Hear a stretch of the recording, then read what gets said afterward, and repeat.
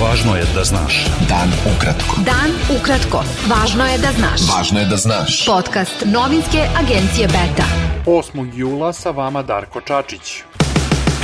Predsjednik Srbije Aleksandar Vučić razgovarao je telefonom sa francuskim predsjednikom Emmanuelom Macronom, koga je, kako je rekao, zamolio da uloži dodatni napor kako bi se prištinska strana urazumila i vratila u okvire konkretnih razgovora. Vučić je naveo da nasilje upereno protiv Srba na Kosovu sve očiglednije udaljava svaku mogućnost civilizovanog razvoja i pristupa rešavanju otvorenih pitanja. Vučić je saopštio i da mu je ministar spoljnih poslova Italije Antonio Tajani zatražio u telefonskom razgovoru da učini sve da se održi stabilnost u regionu. Ministarstvo spoljnih poslova Rusije saopštilo je da je Moskva uznemirena zbog eskalacije na Kosovu i ocenilo da je predsjednik Srbije Aleksandar Vučić na vreme zatražio sednicu Saveta bezbednosti Ujedinjenih nacija o tom pitanju. Portparolka ministarstva Marija Zaharova rekla je da situacija izmiče kontroli i da postoji direktna pretnja opstanku srpskog naroda na Kosovu. Specijalni predstavnik Evropske unije za dijalog Beograda i Prištine Miroslav Lajčak izjavio je da je normalizacija odnosa Kosova i Srbije najviša aspiracija Evropske unije, jer utiče na sve države Zapadnog Balkana. Lajčak je na Dubrovnik forumu rekao da je proširenje Evropske unije ponovo u fokusu i da države regiona moraju da iskoriste tu mogućnost. Specijalni američki izaslanik za Zapadni Balkan Gabriel Escobar rekao je da je evropski plan za Kosovo dobar i da ne podilazi ni jednoj strani. Escobar je rekao da ima pozitivnih naznaka da bi Beograd mogao da prihvati plan, ali da to ne može da kaže i za kosovskog premijera Aljbina Kurtija. Dodao je da će Kurti propustiti priliku ako ne prihvati da sprovede taj plan. U Beogradu je večeras 10. građanski protest Srbija protiv nasilja. Okupljeni će prošetati od Skupštine Srbije do policijske uprave za grad Beograd u bulevaru Despota Stefana. Protesti su juče održani u više gradova u Srbiji, a večeras su i u Kragujevcu, Kraljevu i Novom Pazaru.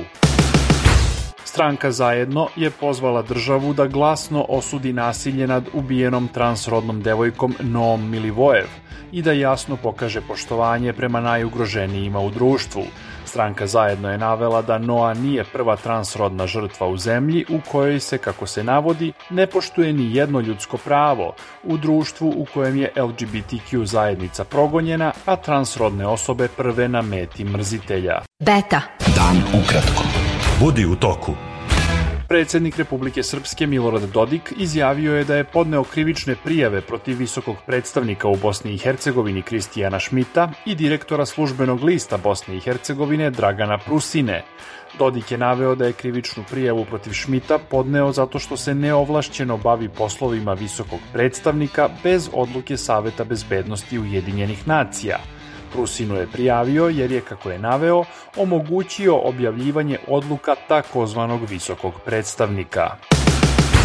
Ujedinjene nacije su ukazale na veliki broj civilnih žrtava u ratu u Ukrajini koji traje već 500 dana. Više od 9000 civila, među kojima je 500 dece, poginulo je od početka ruske invazije na Ukrajinu februara prošle godine, saopštila je misija Ujedinjenih nacija za ljudska prava u Ukrajini. Ruske vlasti su saopštile da je američka odluka o isporuci kasetnih bombi Ukrajini čin priznavanja slabosti i da će Vašington zbog toga biti saučesnik u ubijanju civila tim kontroverznim oružjem. Američki predsjednik Joseph Biden rekao je da je odluka o isporuci kasetne municije Ukrajini veoma teška, ali ispravna. Srpska teniserka Natalija Stevanović nije uspela da se plasira u četvrto kolo Wimbledona. Stevanović, koja je prvi put u karijeri igrala u glavnom žrebu nekog Grand Slam turnira, izgubila je od Čehinje Petre Kvitove 2-0 u setovima, ali je pružila dobar otpor nekadašnjoj dvostrukoj šampionki Wimbledona. Bilo je to sve za danas. Sa vama je bio Darko Čačić, slušajte nas i sutra. Pratite nas na portalu beta.rs I društvenim mrežama. Važno je da znaš. Dan ukratko. Podcast novinske agencije Beta.